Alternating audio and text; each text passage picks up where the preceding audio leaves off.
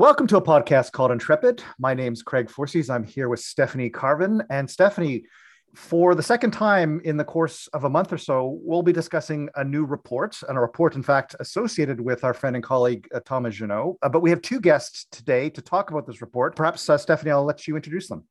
Absolutely. Tomaj, we've been hanging out a lot on the podcast lately. So if you haven't been listening, Tomaj, of course, is associate professor at the University of Ottawa. He's now leaving the NSTAG, but this is actually something totally independent of that. So it's a different report. Don't get confused. And as well, we have Vincent Rigby, who I am very happy to point out is a fellow at Carleton University and also the former National Security and Intelligence Advisor and career bureaucrat working on security issues with the Government of Canada, who also contributed to this report. So thanks, guys, for coming on. Thanks for having us. Thank you very much. Why don't you tell us a little bit about this report? It effectively lays out the framework of what could be a national security strategy for Canada. So please tell us a little bit more about this report and who was involved. So the idea for this report was Roland Paris's at first. So Roland is my director at the Graduate School of Public and International Affairs at Ottawa U. He has known Vincent for a long time. I've known Vincent for a long time. He was actually my first boss when I started at National Defense in 2003. We've stayed in touch. So when Vincent retired last year, Roland's idea was that we would set up a task force within GISPIA at Ottawa U, co-led by Vincent and myself, and including a number of our current or former senior fellows at the university. And their starting point was really that we all recognize that national security issues are not being discussed enough in Canada, that we are somewhat complacent in this country. We are facing a growing number of threats, and we can talk about them in more detail, the right-wing extremism, rise of China, the war in Ukraine, et cetera, et cetera. So the idea of the task force report was to really try to raise awareness, to contribute to public debate on the issue. So the task force in total had about a dozen members, former directors of CSIS like Ward Elcock and Dick Fadden, other former national security advisors to the Prime Minister like Daniel Jean, actually the first one, Margaret Bloodworth, former ambassadors to NATO like Kerry Buck, a former ambassador to the UAE, Masoud Hussein, a former senior executive in multiple departments who's been very active in public debates on China now, Margaret McEway-Johnston, John McNee, who's a former ambassador to the UN, Roland Paris himself, of course, Maurice Rosenberg, former deputy minister of foreign affairs and other departments, Nada Seman, former director of FINTRAC. So the basic idea is that the credibility of all of these retired folks, we thought, would be able to lend more weight to the recommendations we made in the report, which ultimately was released in late May. If I could just jump in, Stephanie, if it's okay.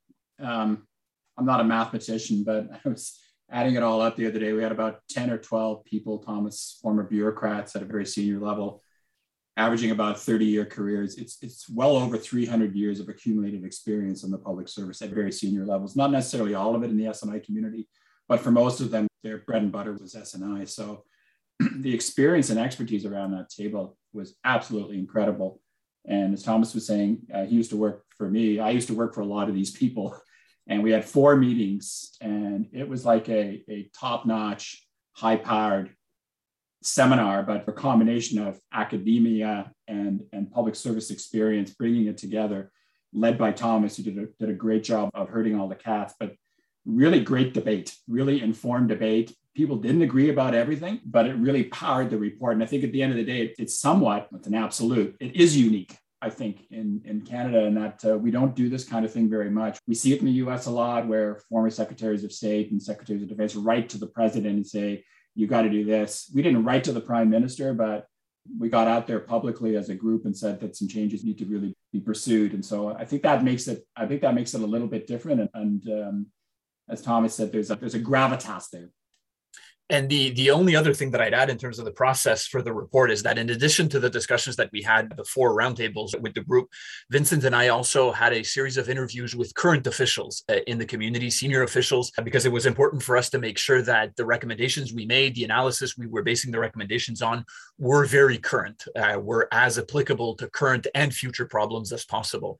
And since everybody involved with the report has been retired, in some cases for a very short time, but we also wanted to make sure that happened. So these conversations, and there were more than half a dozen of them, were also very, very useful. So you've answered my next question, which is why did you write it? But maybe building on that, how was it received? Because, like I said, you consulted within government before release. Obviously, there was a lot of media attention to it. So what's been your reaction to how it's been received? We're very happy with how the report has been received. To be honest, we expected that there would be some kind of reaction because of all the names involved with the report. And because, as Vincent just said, this is not something that has been done really in this country before. But we've been surprised, and it exceeded our expectations in terms of media attention. There were literally dozens of media reports, some of it based on interviews with us, others directly on the report. There were more than one stories in the Globe and Mail, in multiple English language media.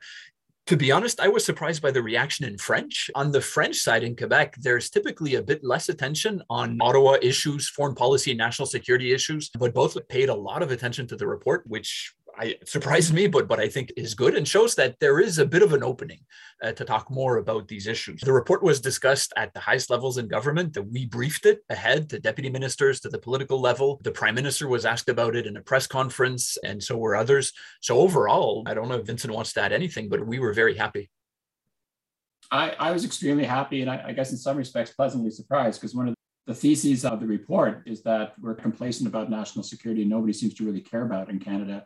And then we get this great press pickup. All the big papers and news outlets wanted to interview us. And we've, I think, had some really positive feedback.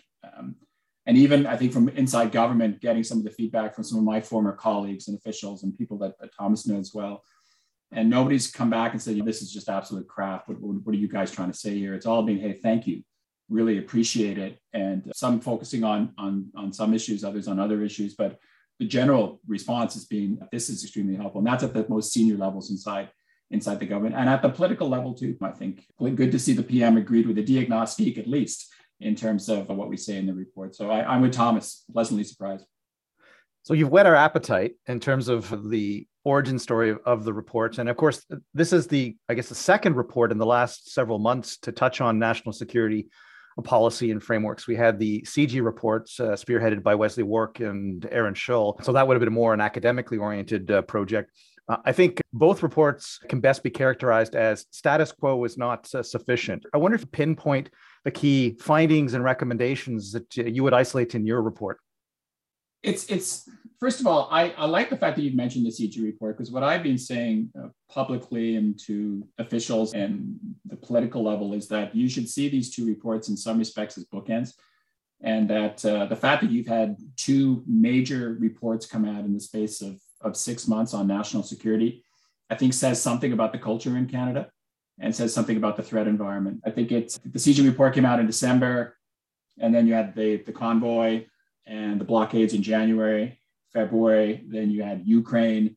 And so our report comes out in May, and our report is almost on steroids in terms of the threat environment and what's been happening. And so that it's even more urgent to approach a lot of these national security issues. I think the reports, in terms of differences, I think they complement each other very well. I think I'd say that to begin with. And for the most part, there aren't any striking differences in terms of approach. And some of the big recommendations in terms of a national security review and a new strategy, in terms of some of the governance pieces, they recommended a cabinet committee on national security chaired by the PM. We did the same.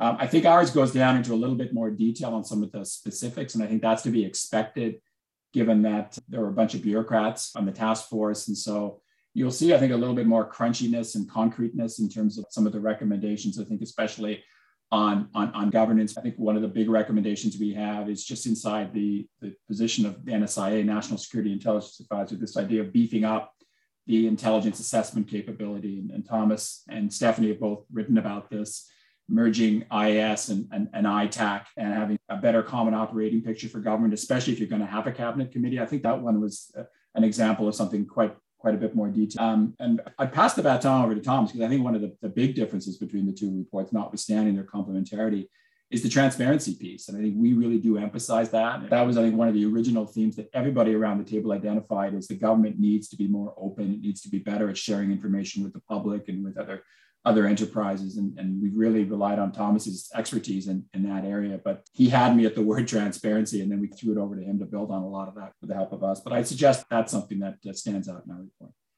So we mentioned earlier the kind of media attention that you were getting, and one of the issues that the media really did seem to latch on to was the issue of the United States. And anyone who's been working in this area for some time has been looking at the US and maybe biting our nails a little bit in terms of its reliability, its stability. It's going through a lot right now in terms of its political stability, arrangements. There's concern about the alliances, what might happen after the 2022 midterms, all of these things.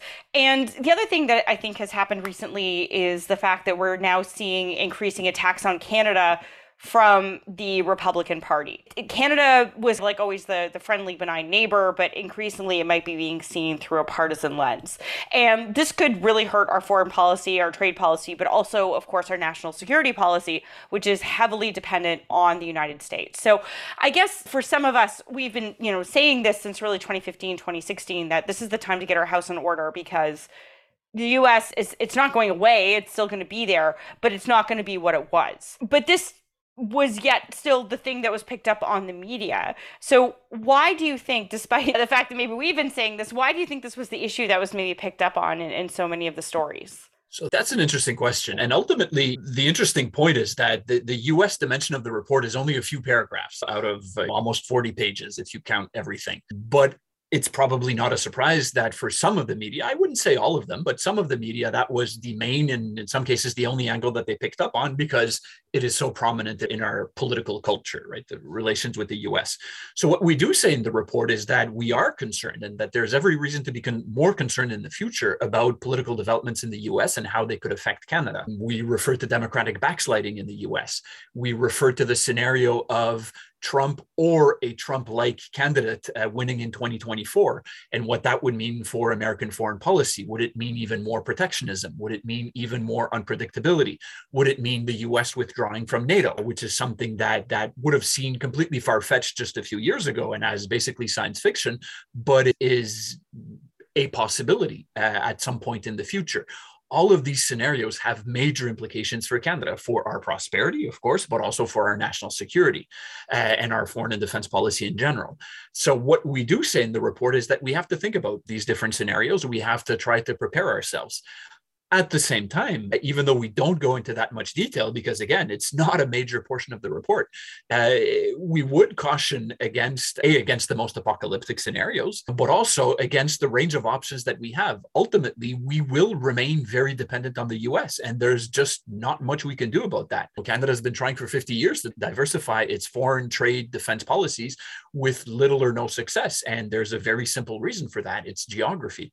So there's a bit of a tension here in that we're raising potential problems in the future, but at the same time, there is a limit to what we can do about them. But overall, if a lot of the recommendations, and we can dig into them in more detail after this, but if there is some action on some of the other recommendations, it does position Canada to be a bit more autonomous, a bit more independent in terms of our national security policy, which would allow us to at least a bit better mitigate the negative consequences of some of these difficult scenarios. I totally agree with everything that Thomas just said. It was really interesting because when we were drafting the report, Thomas, you'll recall, it was raised by several members that we do have to mention democratic backsliding in the United States as a potential threat down the road. And we had one very former senior politician who mentioned it to us as well, that this is something that we really need to play up in the report a little bit. And in some of the discussions in the task force, I turned to Thomas and I said, you do realize that this is going to end up being the headline. I could see it coming. And it went from, I think, a few lines to 2 or 3 paragraphs. But Thomas is right. It's only 2 or 3 paragraphs. And sure enough, I think the CBC in particular, it was literally the headline. And I think some of the headlines were a little bit misleading. I think it's exactly what Thomas says. It's a bit of a, look, you've got to have a watching brief on this. We're not saying that as of today, we need to fundamentally change the course of the Canada-US relationship and that we have to start having fundamental change or looking at the US differently. It's just we're going to have to keep a watching brief on what happens south of the border. And that's what governments do. Thomas mentioned scenarios. We build scenarios. We look for black swans. We look at what the options are out there. And no, I don't think I'm of the sort of catastrophic, the world is coming to an end with the United States view either. We've seen some interesting stuff down there. And even Americans will tell you it's an interesting place at the moment. So I think that we have to watch these trends very carefully and look out for them. And especially 2024, post 2024, we could be back into a world where it will pose some pretty fundamental challenges to the US in terms of security. And we would be really, the government would be not doing its job if it wasn't aware of this. And I can tell you from my time when I was there, ahead of the election, for example, in 2020, there were all kinds of scenarios being looked at. That shouldn't come as a surprise to anybody in terms of what might happen. But as we head into 2024 and we've seen all of the stuff over the last 6 months, even, we need to pay really careful attention. It could have a big impact. It's one of these low probability, high impact type of events where we don't think that there's going to be a civil war in the United States. But what happens if there was really serious civil disturbances, really serious violent political protest in the US that could potentially spread across our borders? We need to be ready. Maybe given that this topic was obviously one that you canvassed and is very important, but it was the one upon which the media focused perhaps disproportionately. Maybe we can steer then to the other aspects of the report, which you did intend to communicate quite vigorously. And as I read your report, there are really 4 aspects of it, or perhaps we can talk about national security being supported by 3 pillars, which is very awkward, I know, but with a foundation. The first pillar is what you call develop new strategies, which I assume means building the intellectual capital to understand what to do to accomplish the objective of national security. You have a number of recommendations under each of these headings. Then you talk about strengthening existing tools and creating new ones, which I see to be, as I understand your recommendations, the ones that are correlated with law reform. And so close to my heart, fixing intelligence to evidence, also dealing with questions of encryption. And so in terms of the operational capacity of the state to engage in national security supporting practices, that seems to be another aspect of your recommendations. You then talk about enhancing governance, which seems to me, if you're going to move forward and be able to increase the capacity to respond to new and evolving threats, you need a good governance system or an interagency process, to use the American term, in which there's a learning within the government that's able to adopt to new circumstances. And perhaps it feeds back to why it is that you view many of our legal tools as being out of date and antiquated, because we don't have this a refractive process, and we end up with 20, 30-year-old statutes developed for an analog and not a digital era. And then finally, and I see this as the foundation, Tom, and you can tell me whether I've read it wrong, you talk about this increasing transparency and engagement aspect, which you advertised at the outset of this podcast, in which this doesn't work unless you have the trust and support and faith of the broader public, and of course also the democratic institutions like Parliament. Have I interpreted your report correctly? And are there aspects of those pillars/foundations that you want to draw out for our conversation? I think these are the 4 main sections of the report, and you summarized it very well. Maybe, Vincent, you can start with the strategy part, which we haven't mentioned so far that you like to talk about, which is the need for a new national security strategy.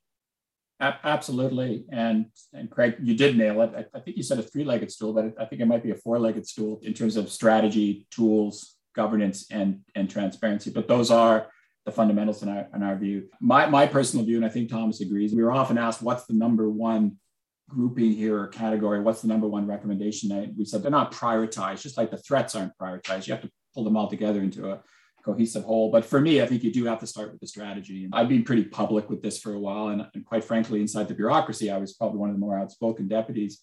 We need a new national security policy. We've not had one since 18 years, if I'm not mistaken. We've not had a foreign policy statement since 2005. We've had a defense policy review. We're now going through an update. We've had an international development policy review, but there are no substitutes for national security policy. We've had one national security policy in our entire history as a country, which speaks again the lack of seriousness paid to this issue. Our view is do a public review, and we think it should be public because, again, this will educate Canadians, if I can put it that way, because one of our arguments is that one of the reasons why Canadians are complacent about national security is they don't understand the threat and they don't understand what governments do.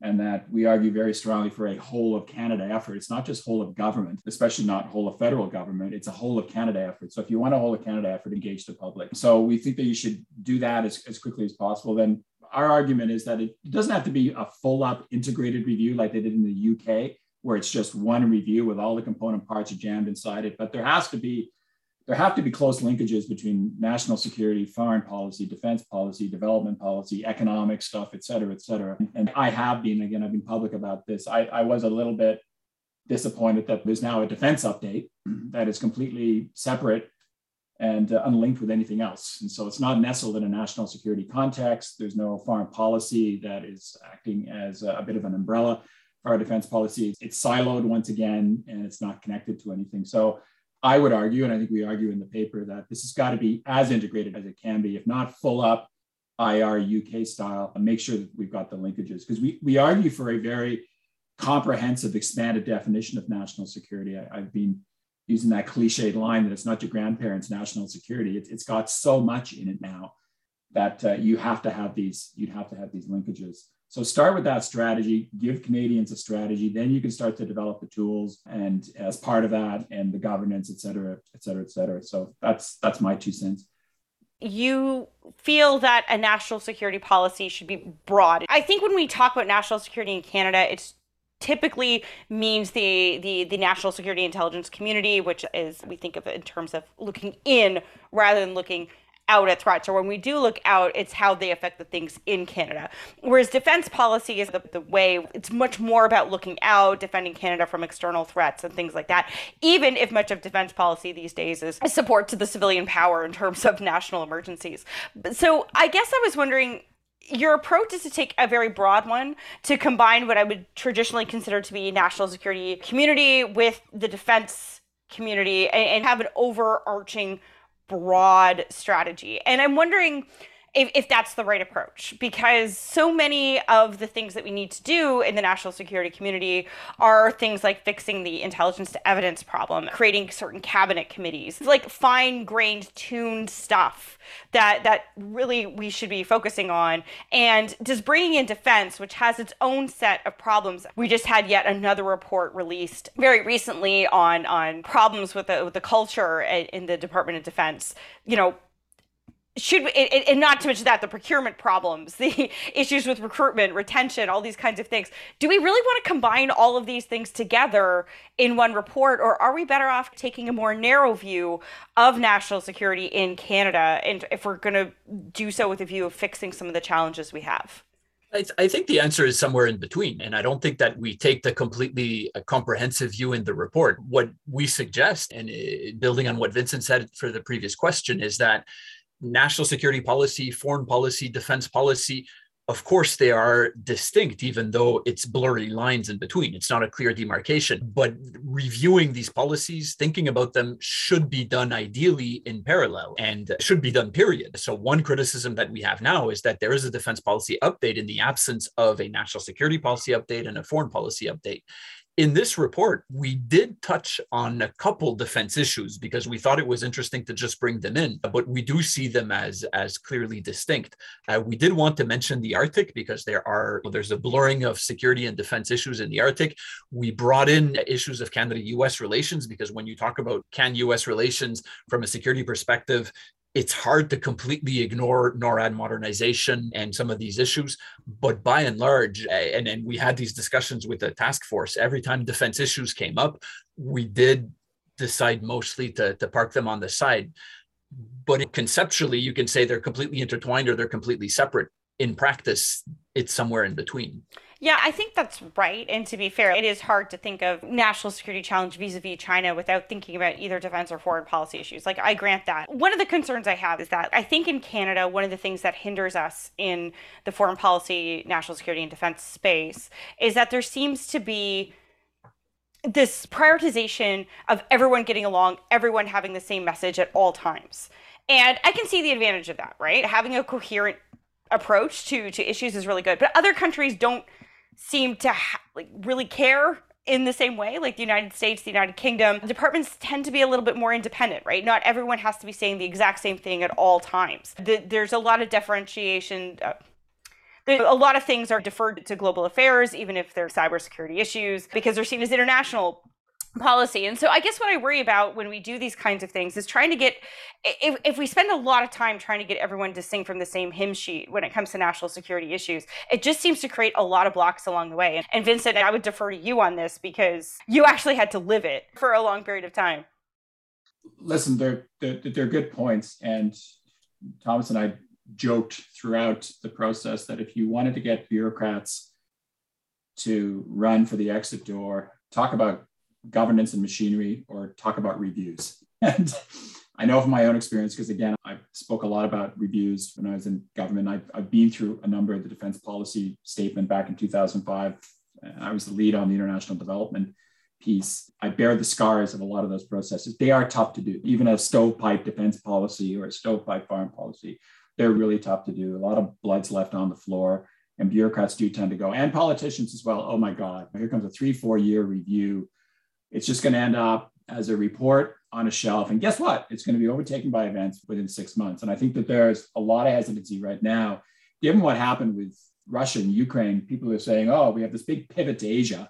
But then look what happened with Russia invading Ukraine. And suddenly, if we'd done a full up review and said we're going to do a big pivot to Asia, where would we be now?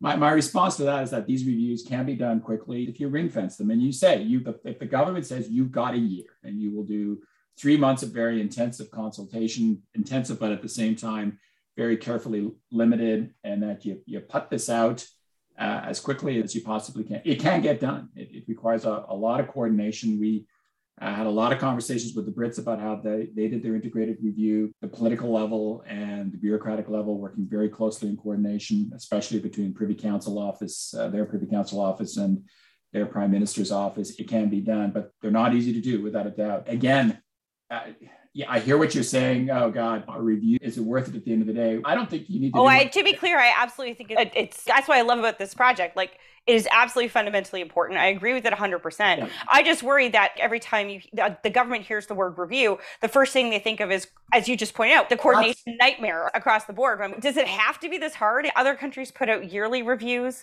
They don't have to be like the Strong, Secure, Engaged document was a huge document. I think it was a great piece, actually. I thought, and actually it still, I think, is important and relevant, even if we're updating it. But that's good. That's what we should be doing. We should be updating it every 3 to 4 years, not every 10. And so I guess we have these muscles and we build them up, and then once it's all over, we go, ugh. Like my approach to fitting in summer dresses. You gear up for the diet, get in the dress, and then let it all go again. What we need to be doing is actually putting it out, these smaller reviews, updating all the time, 20-page documents, not 200-page documents. Well, and I'm not suggesting it's going to be a 200-page document, and I'm quite comfortable with what Thomas said, and I think what I said at the outset as well. There can be different reviews, but as long as there are linkages. And I remember when we went through that horrible exercise back in 2005, there was a separate defense policy statement, a separate foreign policy statement, but there was also a chapeau document, which may or may not have been the greatest document in the world, but you can tie these things together. Yeah, that's the problem right now, is that because it's been so long since we've done 18 bloody years, I think in the bureaucracy and at the political level as well, it's been so long that the mere thought of doing one now sends people screaming from the room with their hair on fire, metaphorically speaking. I agree. These should be done on a regular basis. You can do a big one and then update it every 3 or 4 years. But your point about not everybody else around the world is terribly well coordinated, but they should be, and they want to be. And that's why the US does do these strategies. The UK does these strategies. The Germans are now going to do a national security review because of Ukraine. I think they have to be done. And as to whether they should be all in one comprehensive or not, I go back to Thomas's point. I think he's bang on. The threats are so interconnected now that it's very difficult to disentangle the threads and go, okay, there's my defense policy thread. There's my foreign policy thread. At the end of the day, a lot of this starts overseas. So you have to start with foreign policy and then bring it back closer to home. Russia's the perfect example. Yes, Russia's a military threat, but they also do foreign interference. They also do espionage. They also do cyber. They also do all kinds of stuff in the Arctic. Some of it is purely military, other stuff as well. The same with the Chinese. And as for the CAF and what they do at home versus what they do overseas, one of the things that I've been talking about, and Stephanie, I think you've talked about it as well, is look at the convoy back in January, February. What's going to be the role of the CAF? What if it gets really bad next time? You actually do have to call out the military. What's their role going to be? And I don't think anybody wants to talk about that because they don't want to replay of 1970 or 1990. But I don't think we should think of the CAF purely as international. They've got a big domestic role. So anyway, I'm of a view of make it as integrated as you possibly can, but it doesn't have to be just one soup to nuts review, but at the very least, have some linkages. I don't think in the defense policy update right now, you're going to see those linkages, and that's unfortunate. I hope I'm wrong. So thanks very much for that assessment, Vincent and Thomas. Now, so the natural follow-on, though, is let's assume that this big lift happens and there is a report. You arrive at the strategy plank of your series of reforms. The question then is what happens? So you mentioned, Vincent, the terrifying prospect of yet another report sitting on a shelf, which, by the way, is the sort of thing I now take personally. And so what is the way in which you can take good ideas in a government context and convert them into action that has a meaningful impact in achieving the objectives? Now, I would say, doing the math here, that roughly 7 or 8% of your recommendations are on fixing law here, there, and everything. But the majority of your recommendations are really about things like culture and changing the allocation of resources and determining prioritizations, et cetera.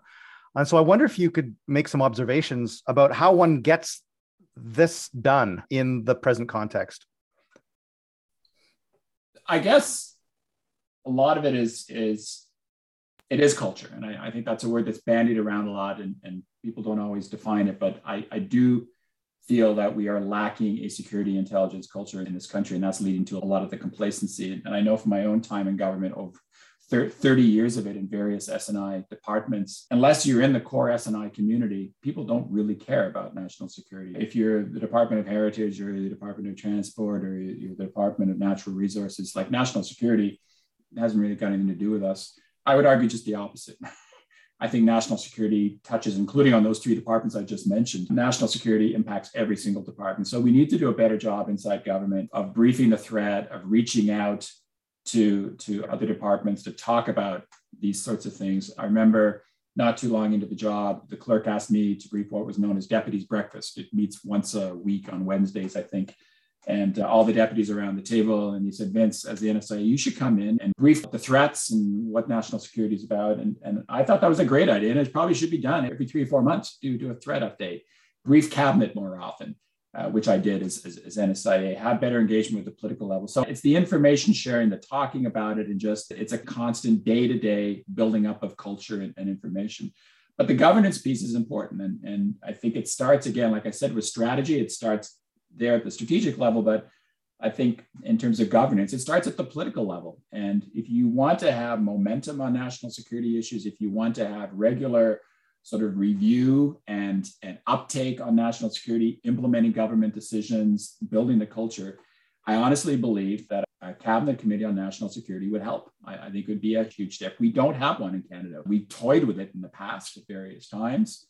But all of our Five Eyes allies have some kind of a body in that respect. We don't. But if you have a committee of the core public safety or national security ministers, chaired by the PM, meeting every 2 weeks, talking about the threats before they're right in your face and developing responses instead of responding on an ad hoc basis like we do now with the incident response group, I think that would be a game changer. I really do. And a lot of people go, it's just another body.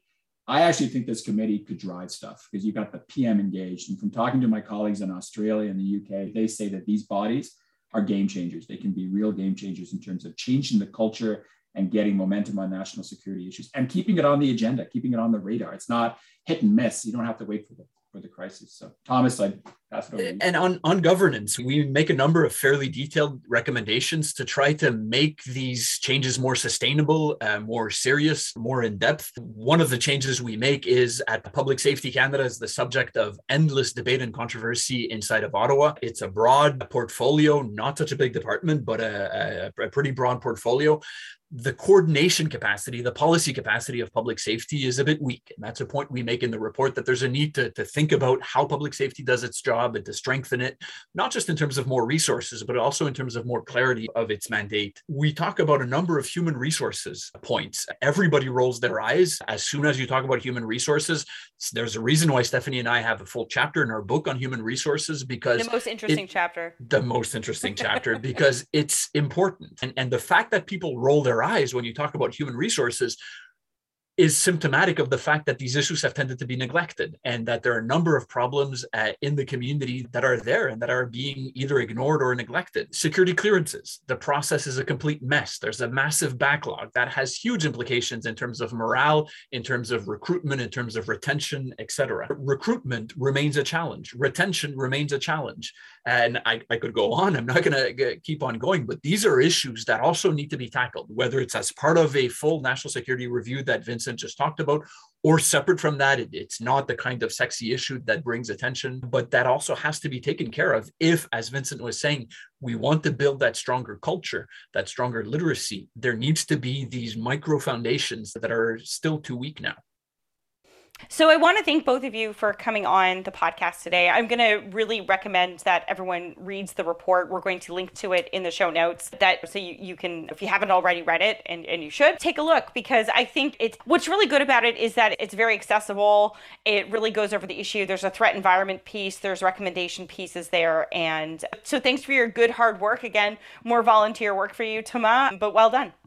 I just want to mention on the point that you said on the accessibility of the report. The report was edited and revised in terms of its language by Madeleine Drouin, who's also a fellow with us at GISPIA and is the former correspondent for The Economist here in Canada. And she did an absolutely fabulous job in terms of doing exactly what you just said, making it not bureaucratic and not academic in terms of its language. And I think that made a big difference. But I do have to point out, academic work is very awesome and interesting, and everyone should read it at all times. And so is bureaucratic. I want you to count how many acronyms are in that report. I think it's 3, if that. Well done. Well done. Very well done. Well, thanks for having us. Thank you very much. It was a pleasure. Cheers.